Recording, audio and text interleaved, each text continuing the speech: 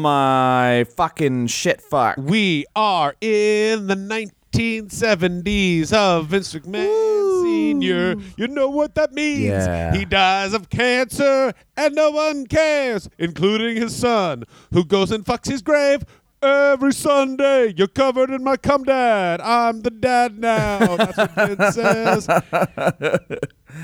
I've heard of a gravestone, but this is a glazed stone. Yeah. Nothing on the gravestone. Nothing. A little bit of icing sugar on your face, Dad. Excuse me, Mr. McMahon, why is your dad's grave so shiny? I clean it with my cum. Excuse me? I said I clean it with my cum.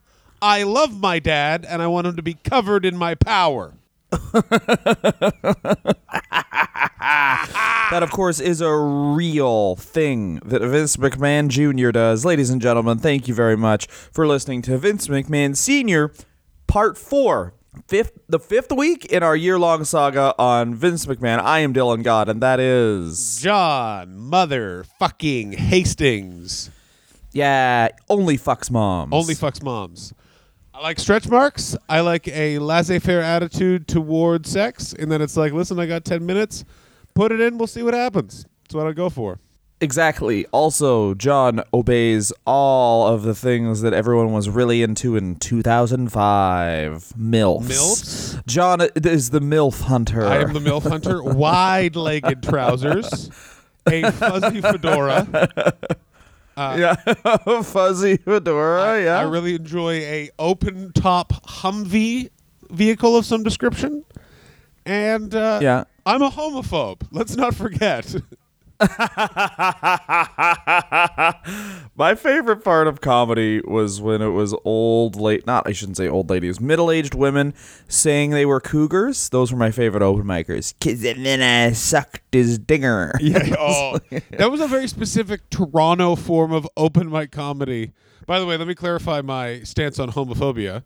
Not for it, but before 2005 in Canada, it was religion.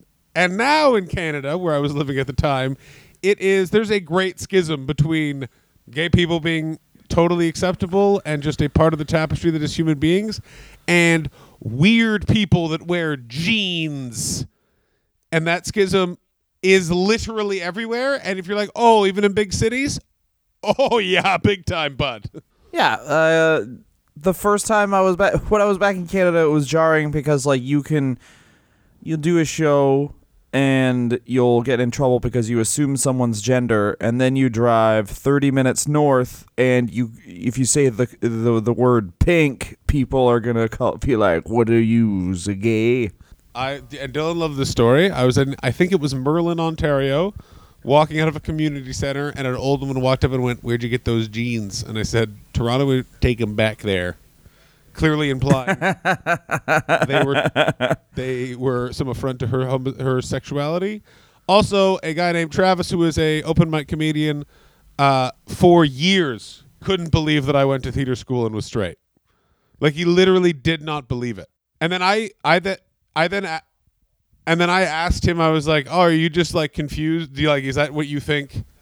Is that how you think someone is gay? Is where they went to university?" And he was like, "No, but like that, like I know that though." And I was like, "You're a fucking loser." I don't understand why people don't just double down. If you said that to me, I would have been like, "Yeah." I actually would appreciate if he did double down more. Like that's the worst crime is hiding the crime. Like I'm like, no, it's just like, yeah, it's true. Like, but if you're just like, "Yeah, man, that's what my dad told me every time I wanted to go to the theater and just fucking get a fucking performance on," he would just be like, "No son of mine loves cum," and then he would just show me his ball sack while he was driving. Yeah, it's Donald Trump, baby, where he didn't try and hide anything. He was like, "Mr. Trump, did you have an extra marital affair?" "I did." "Oh, shit, okay then. What are you going to do about it, huh?" "Anyway, I got this big coat on because I got tits and I'm 80. You make a great point, is that Donald Trump has taken that to the point that I guarantee if you point blank were like, are you sexually attracted to your daughter? He would say, "Who isn't? Of course I am." Yeah. Here's two things you need to know about the 45th president of the United States. He wants to fuck his daughter. He likes none of his other kids. Yeah, if he doesn't want to fuck his kid, what use does he have for it? I have no use for the boys. That shows weakness. I didn't go to theater school. Oh, the comedian I was talking about was Donald Trump. I did open mic comedy with Donald Trump in the middle 2000s. Yeah. Also, if Donald Trump was asked to talk about his daughter, he would just talk about her from the age of 16 onwards. Yeah. Didn't notice her before that. Didn't know she was a person. Not a person. Ooh, you grew 2 reasons to pay attention. Oh, no. Yeah. 2 reasons? That means you're talking about her yabos. Donald Lawler. Well, no, but Jerry Lawler would be at 16, would have just woken her up by throwing a bucket of cold water in her face. Aha, get out now, you're ruined. I'm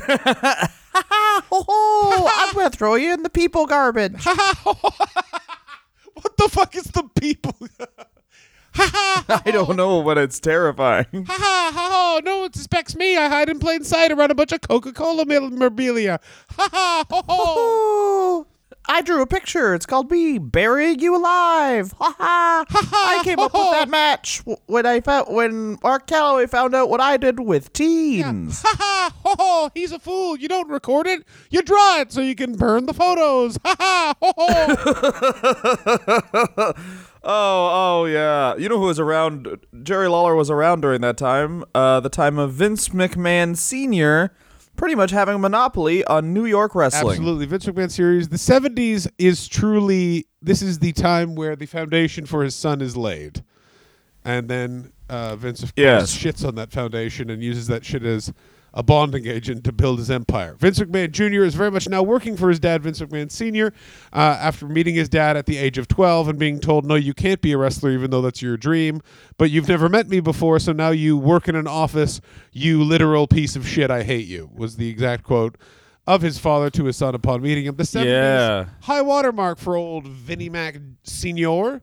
At the beginning of it, he rejoins the NWA. NWA. Somewhat devaluing his title, which at that moment is on Pedro Morales, which, let's be honest, I'm going to view as being racially motivated, that Vince McMahon Sr.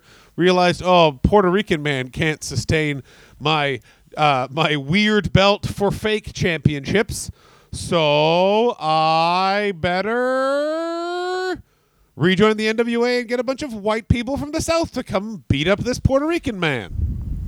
Yeah, baby. Well, they don't beat him up, actually. They lose to him. He's the tag team champion. They quickly pivot, of course, and have Stan the Man Stasiak, the man who would father the world's toughest chiropractor, Sean Stasiak, which is so funny because I read a bunch of stuff on being a chiropractor, and it was just originally started as a scam. Still is a scam. And of course Sean Stasiak is that's so good. And if you look on Sean Stasiak's Twitter, he's still trying match to with The Rock. It's fantastic. And win, though. Of course. He doesn't want to lose. He's like, The Rock just doesn't have what it takes, man. Yeah, you got to pick meat. How straight is The Rock's spine? Not that straight. Bear in mind, it takes longer to be a yoga instructor than it does to be a chiropractor. Well, yeah, you got to suck your own dick or eat yourself out. That takes a while. Yeah, oh my God. It's the weirdest part of any yoga instruction class. Also, just for all of you keeping track at home, Dylan Gott's favorite movie is that documentary about Bikram yoga, and he is on Bikram's side. My favorite documentary about yoga is the part in Metalocalypse where they their tour manager tells them they have to learn yoga. So they're like, oh, okay. And then they just try and suck their own dick in the backyard. And the guy that gets Murder Phase gets the closest, and the lead singer just puts all his body weight in the guy's neck, and I hear, ow! Ow! That's why I'll be like, is this the suck your own dick class? And they'll be like, what? They'll be like, sorry, I mean yoga. Wink. I know why you do this. I once was making love on a yoga instructor, and from sitting on my face, she was able to bend backwards and suck my dick. It was one of the craziest things I've ever seen in my entire goddamn life. Did it remove you from the sexual act, though? Because you were just so impressed by the athleticism? Because I've had that happen before. Absolutely. Yeah, did. where I was like, I'm getting kind of soft here because this is more like making me feel bad. Yeah. I feel like you're just better at basketball than me, and I'm really losing now. Oh, sure. Because as you guys know, Dylan and I are both Raw Dog Rascals, and Dylan is the Emperor of Oral. It's weirdly on his driver's license. Yeah. I made them put that, and they didn't want to. Occupation, I am the last Emperor of Oral. Can you prove? Also, some guy on Twitter said he listened to Graham K's album, and it's great, and we are not stylish. And let's say this. Well, I think his name was Dave. He is the true cerebral assassin, where Dave. he has turned the trolling around, Dave. Wow, way to Good turn for the you. trolling around. That said, anyone else who wants to pop over and also leave any comments for the podcast, not on our iTunes page, but if you want to pop over to Graham K's iTunes page and make any sort of comments about this show, professional wrestling in general, Jerry Lawler, just do it on Graham K's iTunes page for his album. I just want that to happen because I got news for you guys. He's genuinely frustrated by you guys saying things about fat loads, and it makes my day every fucking time. Help a big-headed man get through life. Yeah, just help me bother a dear, dear friend of mine. So they're using all these talent. The Vince McMahon Sr. is NWA talent such as Terry Funk, Paul Jones, Black Gordman. That guy's my favorite. That's my favorite. Black? What's your gimmick? I'm dark. I'm black. Yeah, I'm a black guy. Well, it took 9 seconds. All right. Great Goliath. Did you actually look up if Black Gordman was a black guy or a white guy? I did not look it up. I haven't yet, actually. Can you look it up? I'm praying to God it's a white guy. So what I'm going to do is I'm going to start I did this once before, but I'm going to start just reading off the exact research because we do an hour-long show, but or an hour and like over an hour, but there is some like minutia and stuff we don't get to, and we know wrestling fans love minutia. Yeah, so I will be reading just Christopher Hobson's research, which will essentially act as an audiobook of a 52-hour audiobook on Vince McMahon.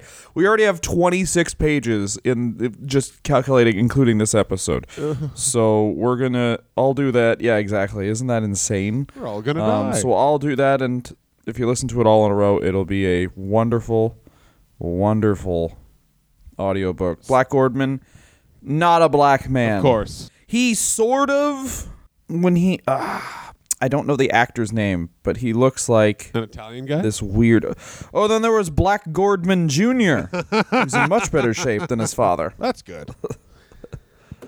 Much better shape. He has a mask for some reason.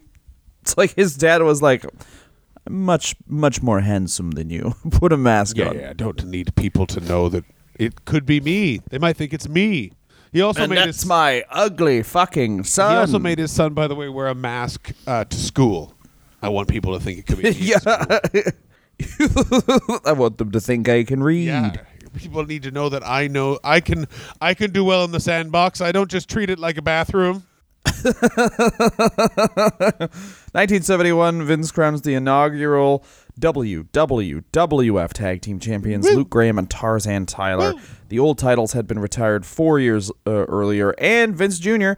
Was actually a huge proponent of tag team wrestling, had it on every card, had 2 types of titles. He would have the U.S. tag team titles as well, but you, of course, didn't see the process as much. They would just say, like, ooh, Bobo Brazil defended those against a Martian and the Moon God on Rio de Janeiro. That's where we do all our wrestling. Like, bear in mind, in some of the territories, promoters literally had desk drawers filled with titles and was like, oh, we need to pop that town.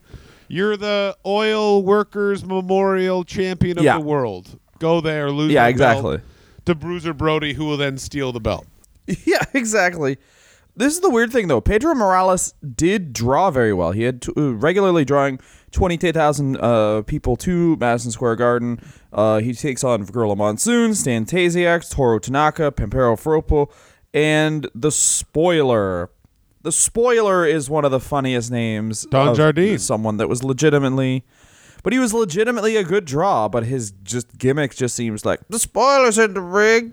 Supposedly, he just poured a bunch of salt in that guy's Pepsi. What a fucking dick. The Spoiler essentially is the guy that innovated the Undertaker's moveset, because apparently they moved very similarly, and because Bruce Pritchard is just a walking carny piece of garbage, was just like, hey, Undertaker, learn this guy's moves and do them. So like things like the fucking old school, all of those sort of big man high flying stuff the Undertaker would do, all of that was Don Jardine.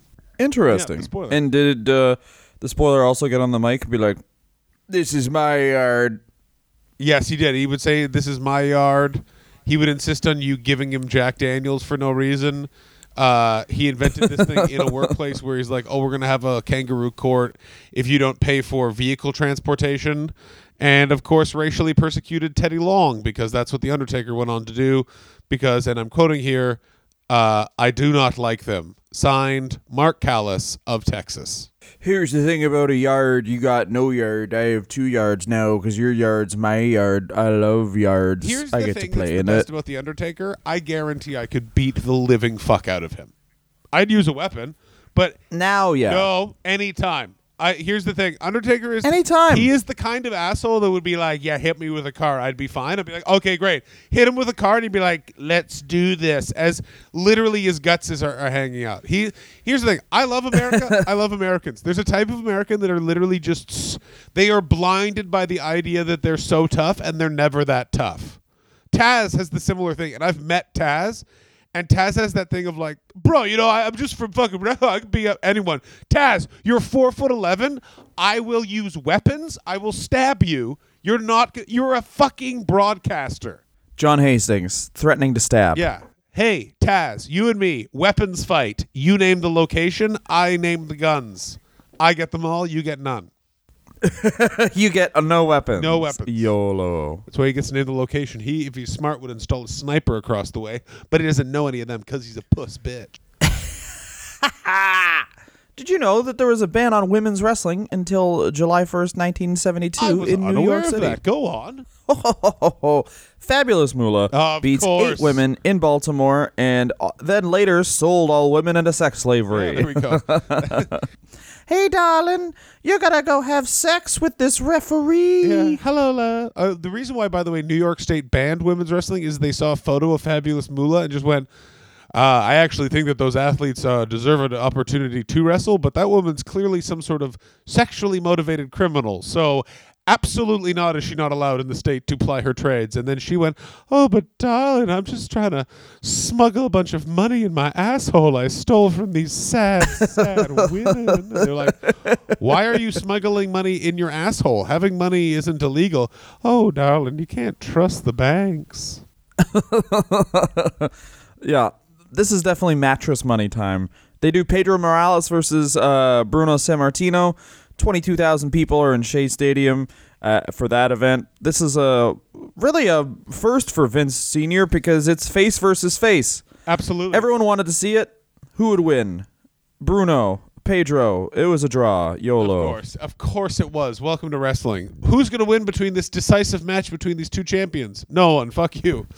Well, that's what no one thought of that. Everyone was like, you don't do a face before a face against a face because someone will be pissed off and someone gets their shit fucked with because, like, and that just have it be a draw. I don't know. You make a point. Or who cares? Make someone win. Nah, yeah. Me, I win. Yeah, the winner is John. This guy.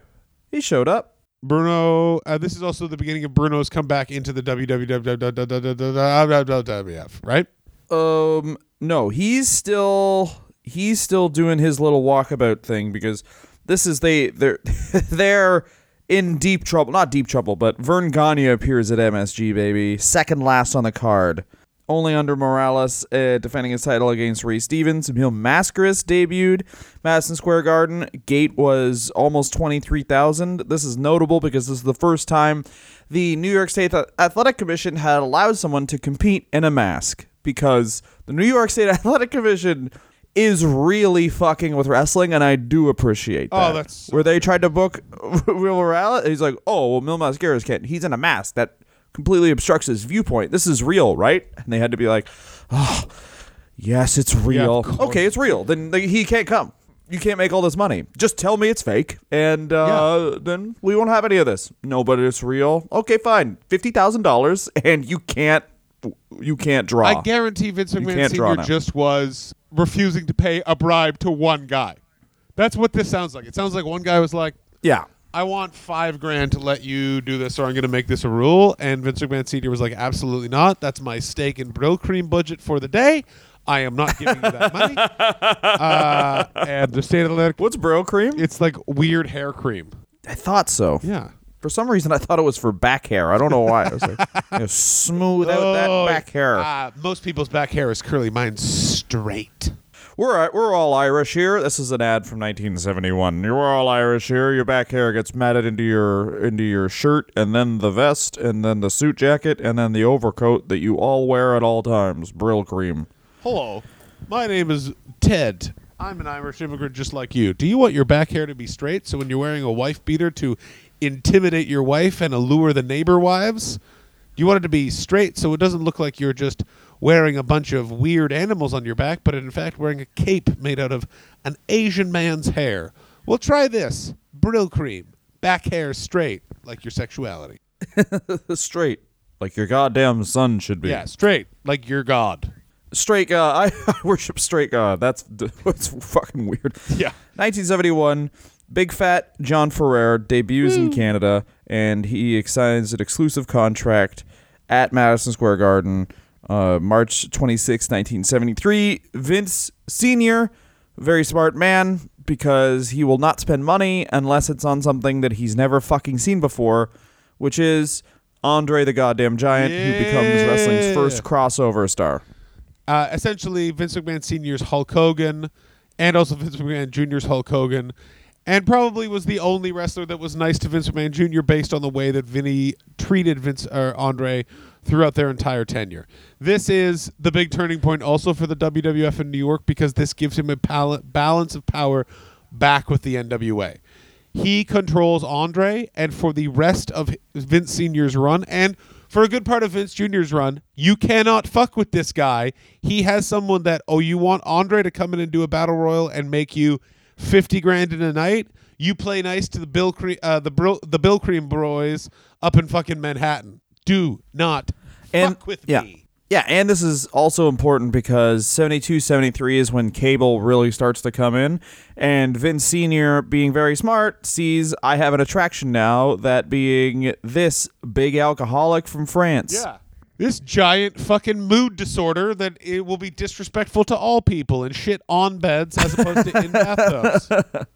Time to send him to North Carolina where he can drown Red Bastion a bunch of times. But this is an interesting thing because this is where paid TV starts to take off. You're starting to get closed circuit television and actual paid TV, like a second tier, an event you would have to pay for. He has obviously an attraction such as Andre the Giant, and this is oddly where boxing stops being as successful and wrestling starts being very successful, because they understand and then furthermore can build to something such as, hey, you've seen this guy win 9 matches in a row on television, now see them fight each other for this extra chunk of money. Oh, okay, I'll pay to see that, versus the risk you would take just by having a boxer fight 9 times in a year is insane. He's probably going to look like shit or lose one of those fights. Absolutely. At the end of that year, This is also the time where they try and merge the two. In 1974, Inoki and Muhammad Ali have their boxer versus wrestler match, which is considered both the birth... We're going to do a separate episode on that. I know we are, but I just want to say both considered the birth of MMA and one of the most boring things ever. Oh, yeah. Well, there was actually Gene LaBelle choked out a karateka in like the 60s, and that was the first MMA fight, but it was really, like all early MMA fights, it was weird because there was like weird specific rules allowed, and one of the rules was the boxer had to wear a gi, like had to wear a top half of a gi, and then nothing happened, and then Gene LaBelle choked him to the point he shit his pants, and no one knew what happened. They were like, why is he sleeping?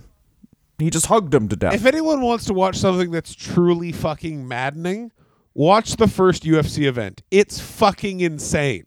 Yeah, they were supposed to... Originally, it wasn't supposed to be unlimited rounds. Everyone just got knocked out real quick. Yeah, also, like, they originally were going to do it in on a mat surrounded by a tank filled with alligators and sharks. Yeah, there was going to be a moat. Oh, brilliant. Fucking Nuts. Yeah. Oh, yeah. So good. Sumo wrestler versus a bar fighter. And I believe sumo wrestlers got his teeth knocked out so badly that the other guy stepped on them and then almost lost his foot. Welcome to the UFC. No, he kicked him. He kicked him so hard that the teeth got lodged in his foot, and they couldn't get them out until the end of the event. Yes, they just taped his foot and he kept going. Yeah, boy. Gerard Gordeau, an old man. Watch UFC 1. I think some nerd uploaded all of the early UFCs. If you want to see just people actually who are terrified and don't know how to fight. There's huge breakdowns, and you just see the Gracie family just come in and be like, this is why our father hit us. Time to prove that I deserve his love. So another man who probably, I don't even think he hit his kid. Hitting his kid would be too much parenting for Vince Senior. Yeah, that would also involve that he knew anything about his life. If you hit your child, that implies love, indifference. That's how you mold a winner. Vince Senior just left a steak outside his room door with a note that said "work today," and it was uncooked, and he had to cook it. I guarantee that Vince Senior, every third time he addressed his son, he said Victor. Steve? Yeah. It's Vince. Whatever. I'm your dad. Your name is now Steve. Bitch.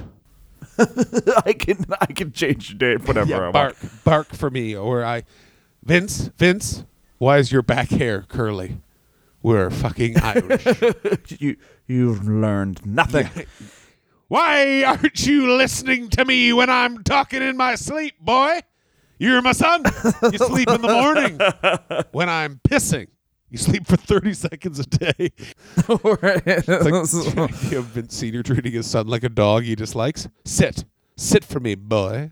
Okay, you went in the toilet. That's good, but I'm still gonna rub your nose in it. Yeah, I 100% that Vince Senior made Vince Jr. and him have a size off, and when Vince Jr.'s dick got bigger than Vince Senior, he just said, "You're not allowed to get erect until I die." No, he just gave himself cancer. I'm going to go stand near it. Well, that's that. Yeah. You're the dad now, Junior. I'm going to go fuck this microwave until I leave Earth. I'm going to stand in front of this microwave and give myself random needles until I die. Yeah. I bid you adieu. Yeah, that's what you need to do, too.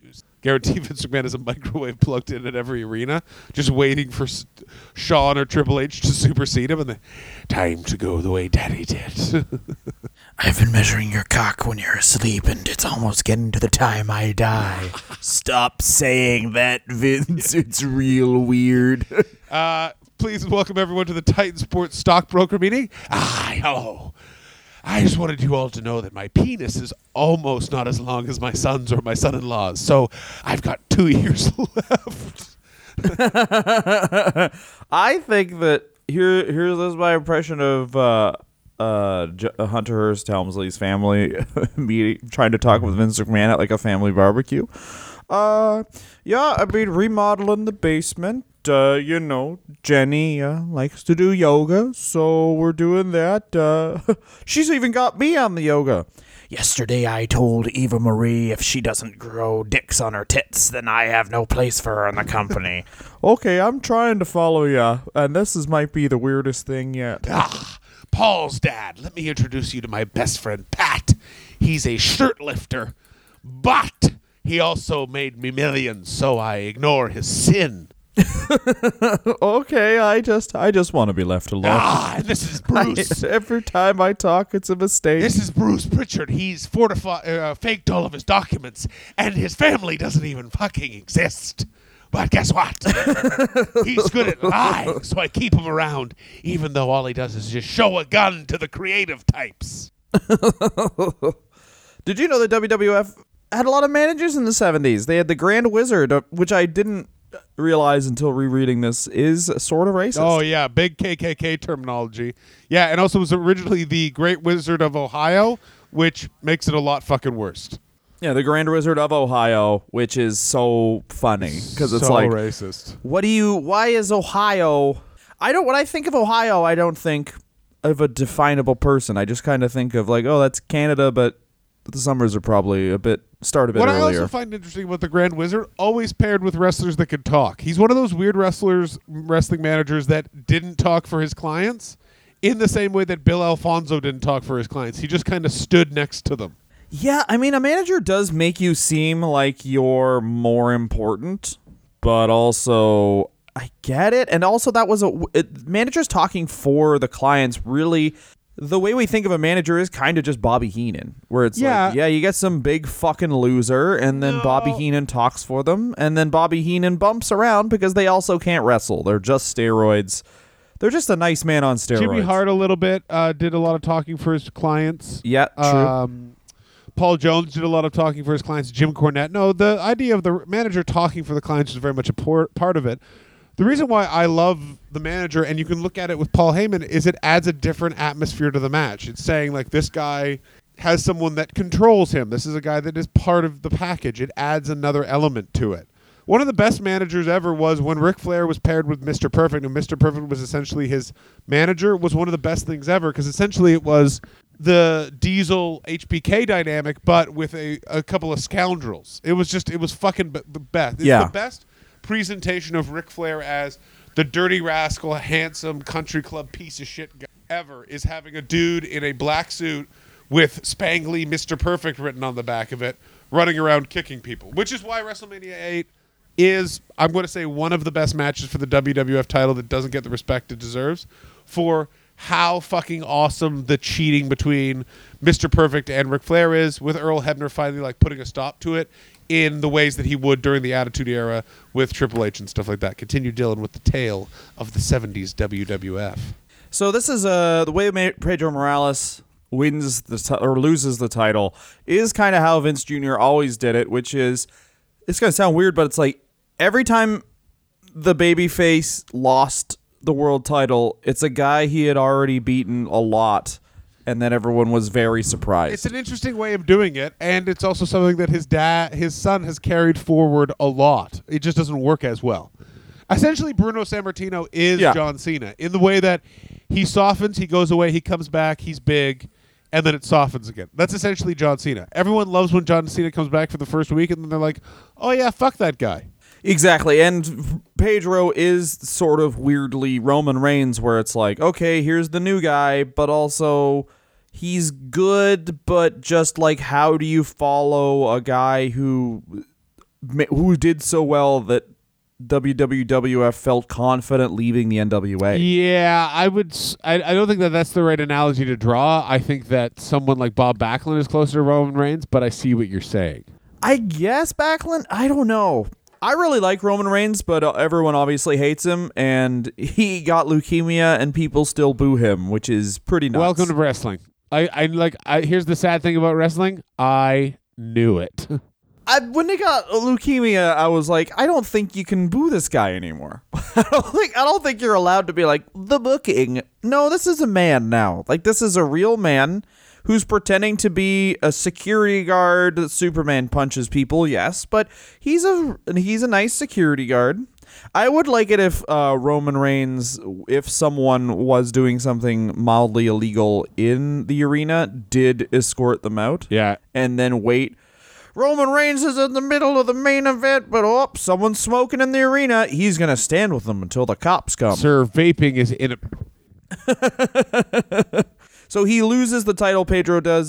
They do the pin each other at the same time gimmick so that his fans won't riot in the ring. And then later in the press, it's clarified that Stan Stasiak did pin Pedro Morales and win the title. So that's how worried they were about riots, which is crazy because old school guys talk about riots like they were great, but I guarantee the Athletic Commission and the arena didn't like riots because that's where all your shit gets broken. Yeah. We much prefer the guys who would show up and get a bunch of T-shirts and beer and know it's fake, because the guys who didn't know it was fake would bring fucking guns. Welcome to wrestling. I hate myself. Also, one of the reasons why Pedro supposedly had the title taken off of him was because Vince McMahon senior was concerned about the amount of stabbings that were happening at the arena and blamed it on the Puerto Rican fans. Welcome to wrestling. Wrestling is hell. John's favorite fact. After John's favorite fact, we're going to take a short break and be right back with Bruno Sammartino's second run as WWF. It's like when Daniel Bryan came back champion. And was vegan. I like to stretch. I like to say hello to my wife. Hey, Dylan, have you ever thought about giving us money because we fucking do a good fucking job for these fucking ungrateful fans? They're all pieces of shit. Every fucking week, we take time to research this show, then forget most of it and talk about who would like to come on. Yeah, and I think that deserves money. And by we mean a guy we've met a few times, and he needs money because I keep promising to pay him, but then I say, no, haven't earned it. Why? Yeah. I spend the money on candy and hummus. Separately. I don't dip the candy in hummus. That would be a Old taste Snickers sensation. bar hummus. Hastings over here needs money. Patreon.com/wrestler review. Or rate and subscribe on iTunes, or do both. And here's another one. Fucking shut the fuck up, buddy. Yeah. Right now, are you talking? Are you talking? Are you talking to me? Where are you listening on? Were you doing dishes? Break all your dishes, you fucking bitch. Yeah. Shut your cock washer and use your fucking dick grabbers to give us some fucking money.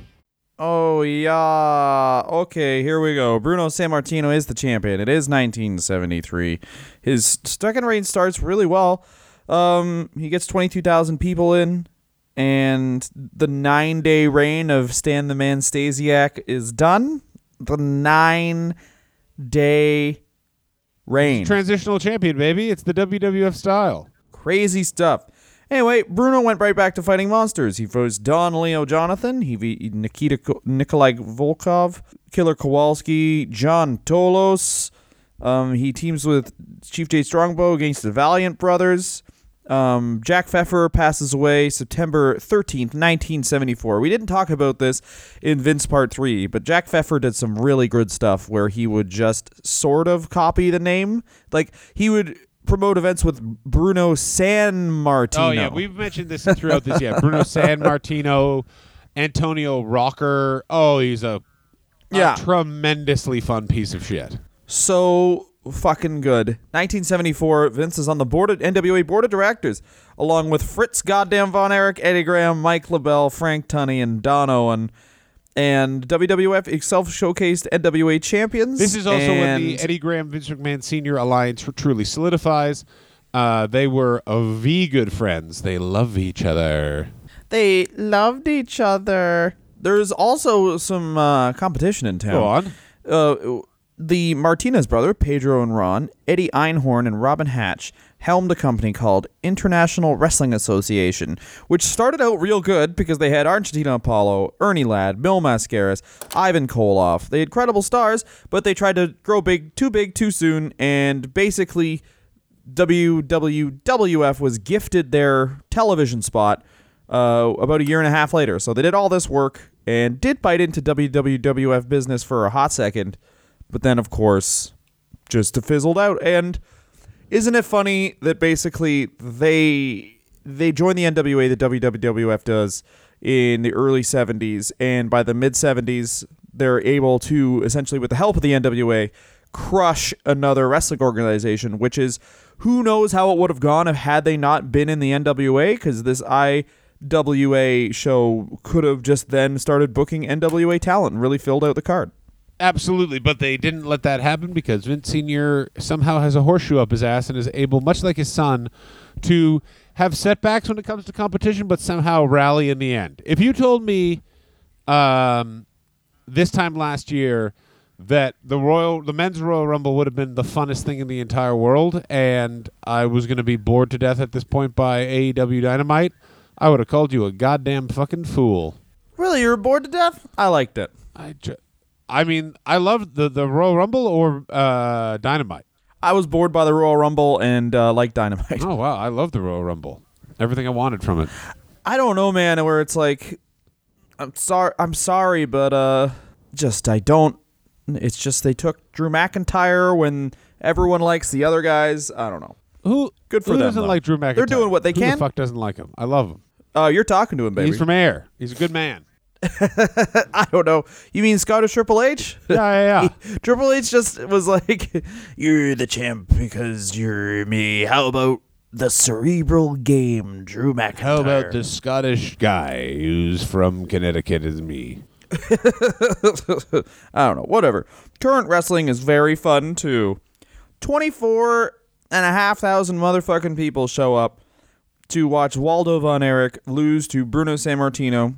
Waldo's, of course, the actual brother of Fritz Von Erich. Their main argument was Fritz's belief in fatherhood is attack your child like an enemy, while Waldo thought that wasn't the best idea. Yeah, where Waldo had the belief on child rearing that you should hide in a crowd, and if the child can find you, good, and then you do it again over and over again.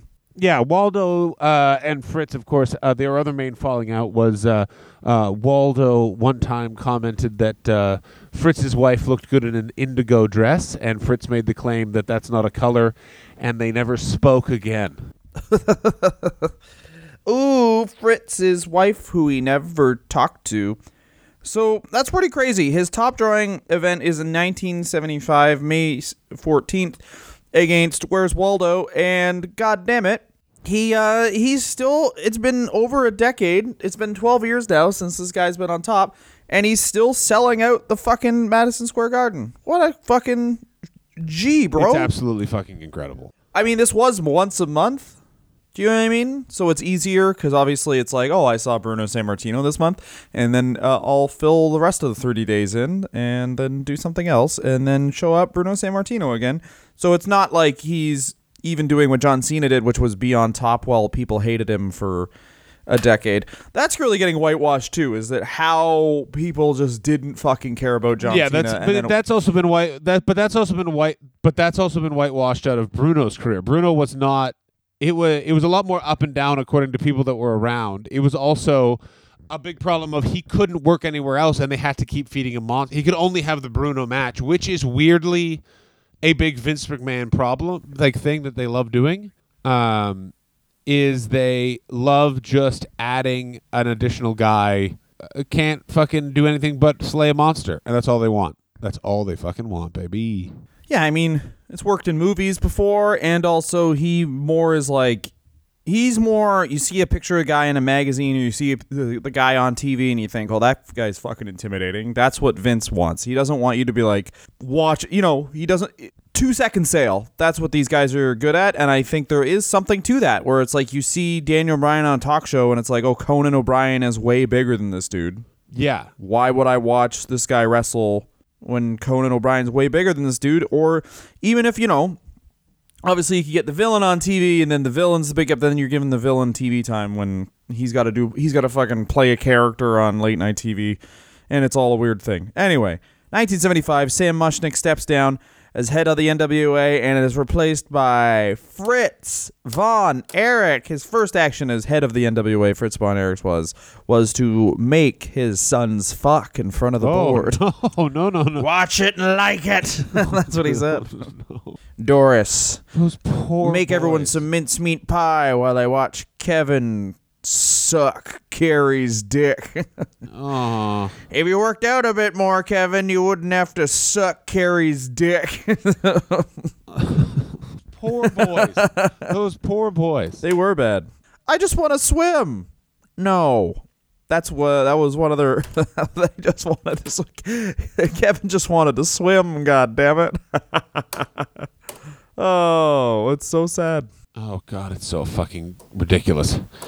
I mean, watch interviews with Kevin Von Erich, and you really see that he has not gone to therapy about any of it, because it's just to be like, I think my dad was a good guy, and you just want to be like, dude, spend $50,000, weep for an entire year, and come to grips with what your childhood was. But also, instead what he just does it's is very he just sad. lives in Maui and just is like, I like it here because no one knows me from a previous life. So this is interesting because after the Ali Inoki match, what happens is the Japanese wrestlers come over a bit for Vince Sr., leading to Tatsumi Fujinami coming into the WWF and them showcasing a bit more of Japanese wrestlers. At that time, of course, they did it very quickly, and in McMahon fashion, it was all in the middle of the card, and you would get 2 job matches, and then they would lose to someone else in the WWF stable, who always loses. So YOLO, that's pretty fun, right? Yeah, of course. They're all losers. Toots Mondit dies. Yeah. June 11th, 1976. All He died in St. Louis, and Vince Sr. must see the writing on the wall here. that he made a blood pact with Toots Mond, and he only has 5 years left before his ghost comes and stabs him in the balls. Yeah, and then Vince Sr. was like, all my friends are dead. Push me to the edge. He's listening to fucking mumble rap a lot, Vince Sr. was at this time. Yeah, you'd think he would be into grime, but he actually wasn't. He found Stormzy to be a bit blah, blah, blah. But by this point, Vince himself had been guiding Capital Wrestling for 29 years, and god damn it, it's time to fucking sell. Yeah. Antonio Rocca dies at 49. He died of being a wrestler. But that's when wrestlers also lived pretty long.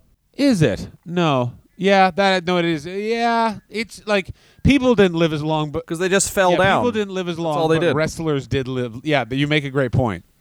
Ken Patera beat Bruno by countout in 1977, January 17th of, and god damn it, did you know this? It's already been another 4 fucking years Bruno's had the goddamn It's title. so fucking crazy. Of course. Why? Stan Hansen breaks Bruno's neck, of course, and this is a legitimate injury. He fucks up a body slam, so god damn it, we've got to get the fucking title off of him now because we broke his goddamn neck, so you give it to superstar Billy fucking Graham, goddamn. Yes, this is the best. This is his son is now very much working as a commentator. Loves superstar Billy Graham. Billy Graham holds the belt. Loves him. Built for 9 months, and then has the belt taken off of him and given to Bob Backlund for 2 reasons. One, that was the plan Vince McMahon Sr. had laid out. Also, Vince McMahon Sr. had made a bet with Eddie Graham in Florida that he could get Bob Backlund over as the champion, and because Vince McMahon Sr. is a human piece of shit, stuck to that and made sure not to respect Billy Graham. Cool. But this is an 8-month reign for Billy Graham because it does go so well. So they keep on Billy Graham does say, okay, we're giving you the title for 8 months because he had done such good business when he was wrestling Bruno before. He wins with his feet on the ropes, which all things considering is a super strong win for a heel in Vince's territory, and loses to Bob Backlund. And this is really the culmination of Vince Jr.'s vision versus Vince Sr.'s vision, where it's like Vince Sr. wants the all-American fucking guy who looks like Ron Howard from Happy Days. I know that sounds silly, but it's like they did. You look 9 years ahead. The NWA is literally pushing Magnum TA and almost naming him Magnum PI. Like they actually were like, this guy looks like Tom Selleck. Maybe someone will think Tom Selleck wrestles now. That's a real thing. It's the best name ever. Magnum tight ass. Hey, Magnum tits and ass, baby. Oh, we got Terry Allen in the ring. Tell me you wouldn't want to stick your fucking cock in there. Who isn't fucking wet? Or hard. No. Next week on NWA Power Hour, me jacking off. It's me, Jerry Lawler. I'm going to piss on the front row because that's where the Rock and Roll Express keeps their children. So a year previous, of course, Billy Graham had done great business with Bruno, which is a big reason why he gets the title. In 1977, Phil Zacco and Gorilla Monsoon sold 50 shares each to Arnold Skaaland of Capital Wrestling, and they'd been on the board of directors since 1972, then giving Arnold Skaaland a 10% stake because of his hard work. That's fun. Yeah, it's also like there's some strategy to this, and I can't figure out what it is of why you put Arnold Skaaland as a minority owner. Like, it's like, do I need someone who's going to smoke backstage and play cards? I honestly think part of it is also that he was Andre's guy before Tim White, and it was a way of placating Andre. Like, it's wrestling, so it's not just a straight and clear business decision. There's something weird. It's like he invested in a mink farm that was actually just where we kept corn that we fed to a dog that shit on people that we didn't like, and he needed more money for the corn. Like, there's something fucking weird. But also, could it be a way to placate Andre where it's like he has now an investment in the company without having an investment in the company, weirdly? Yeah, that's a great point. Or maybe he's a shadow investor for Vince McMahon Jr. Oh, who the fuck knows? I hate wrestling. February 20th, 1978, Bob Backlund pins superstar Billy Graham to be the WWF champion. Superstar's longest run ever for a heel champion in New York, which was 9 months and 21 days. He had the world title, which must have been crazy because, like, by wrestling fans in the know, they must have been like, okay, fucking Ivan Koloff had it for like a month. Stan Stasiak had it for 9 days. Every time they went to the arena, they must have thought, this guy's definitely losing, and he just wouldn't. It's also why that record was not beaten until Triple H actually had to fuck the boss's daughter to keep the belt. That's how little that they...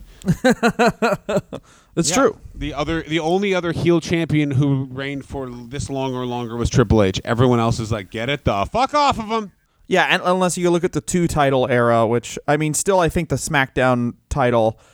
World Championship for a very, very, very long time basically functioned as the Intercontinental title. Yeah, and the Intercontinental title is essentially now below R-Truth's Weir fucking 24-hour championship, which is just the hardcore belt. It's fucking crazy. Here's the thing.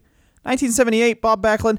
I think it's a weird thing where it's like they're always excited to see a new champion because he did sell out MSG against Billy Graham, Ernie Ladd, Ivan Koloff, Swede Hansen, Sika, Stan Hansen, George Steele, Don Morocco, and Adrian Adonis.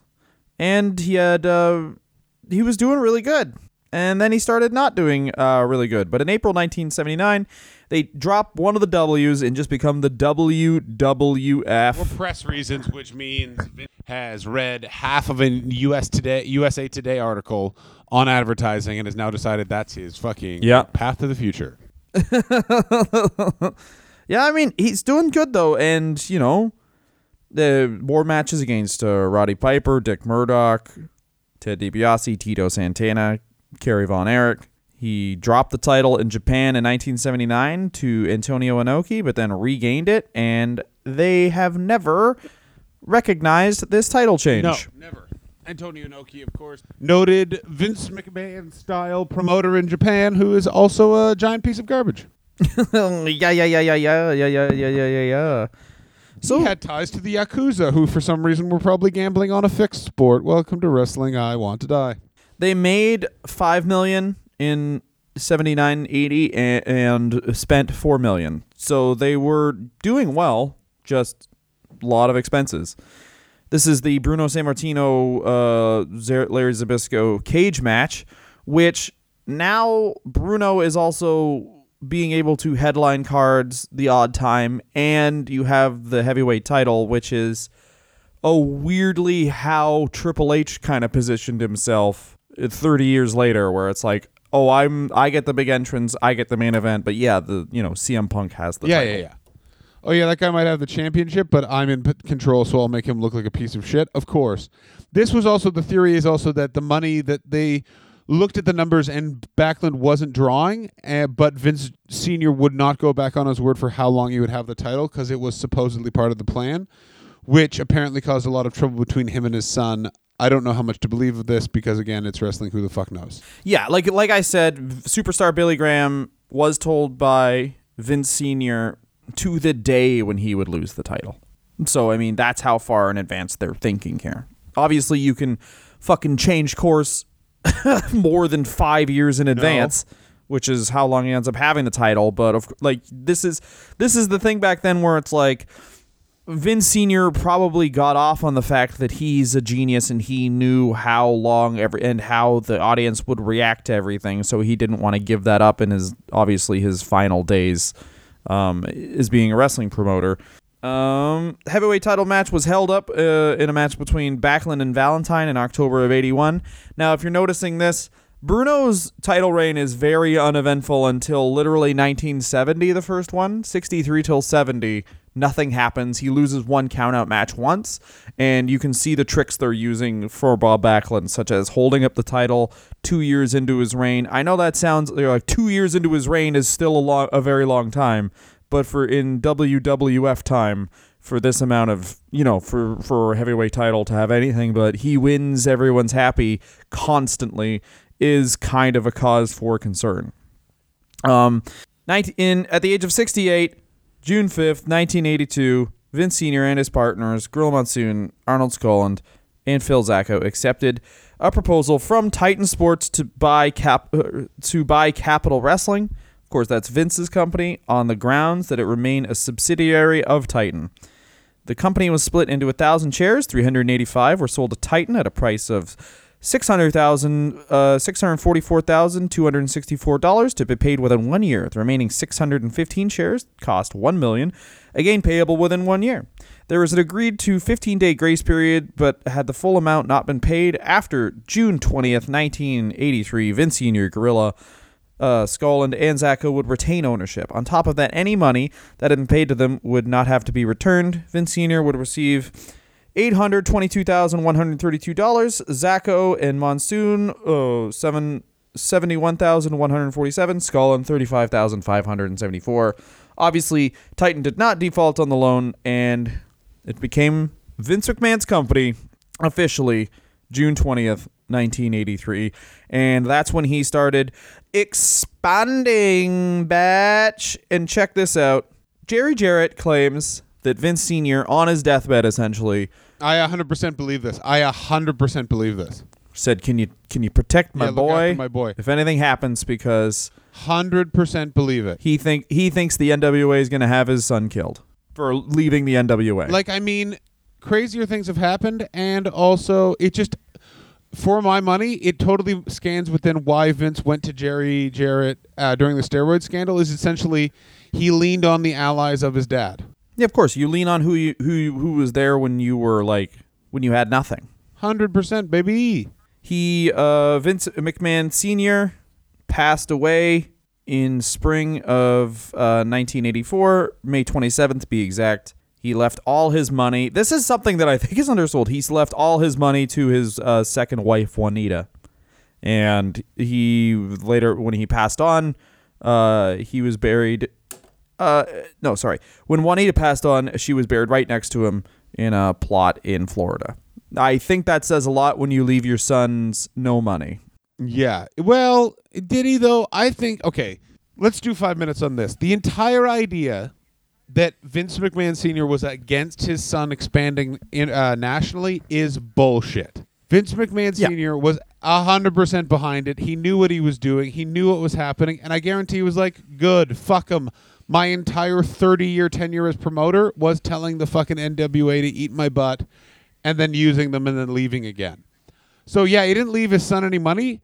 But he did, sell him his company, gave him the connections with the right people to allow him to get his goal accomplished.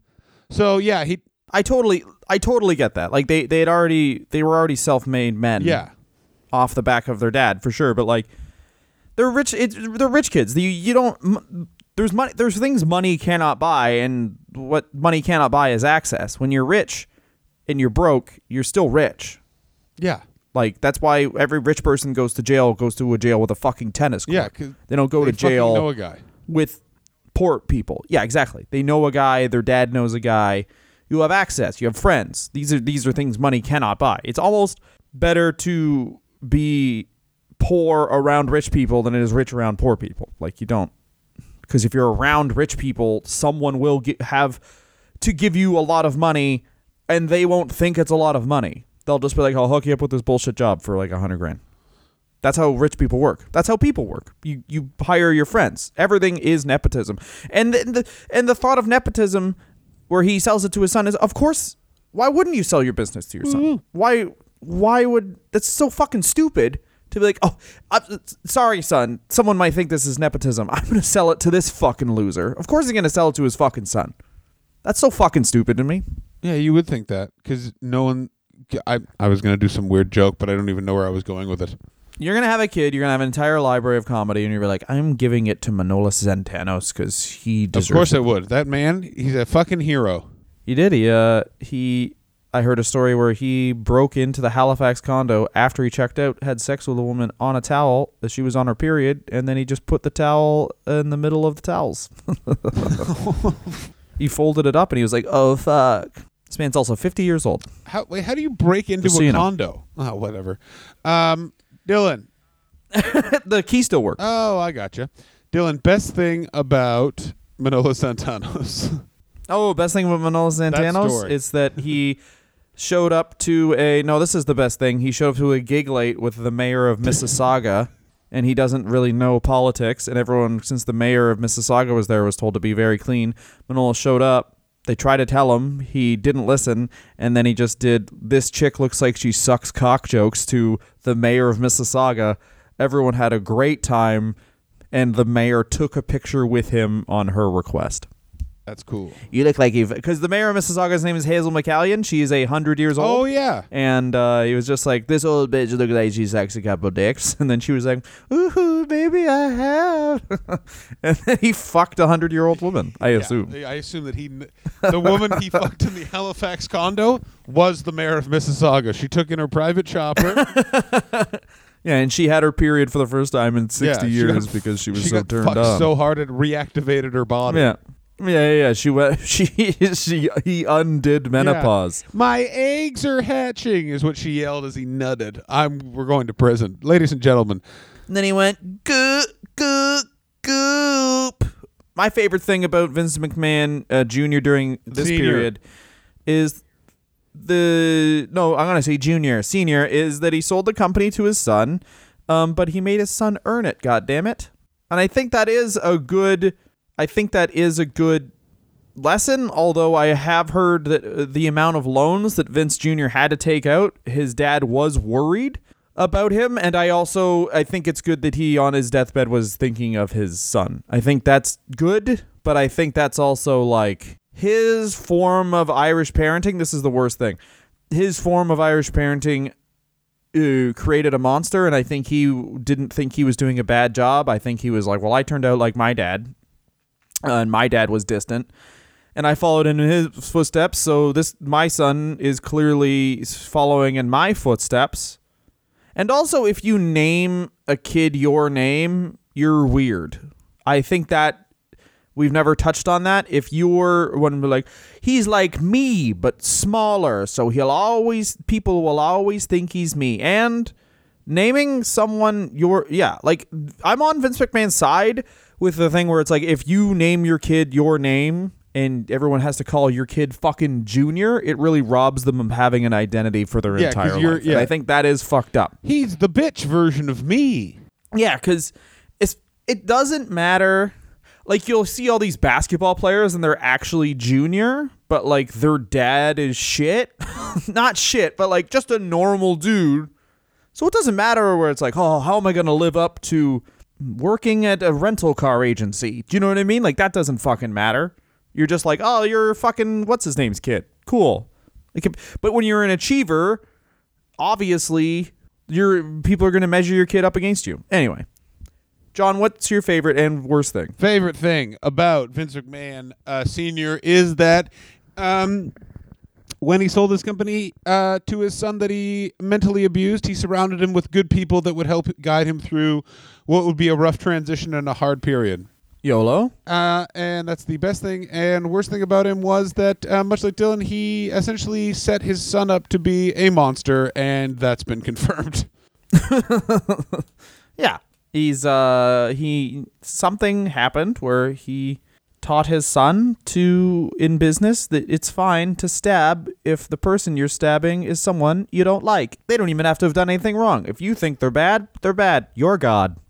Live as God. Yeah, you are God. Your mother never was fucked by me. You were impregnated by something divine, which was me. Your God was fucked by me. I am now God because I fucked someone. I fucked your mom before God, and therefore I am better than God, is what he legitimately believes.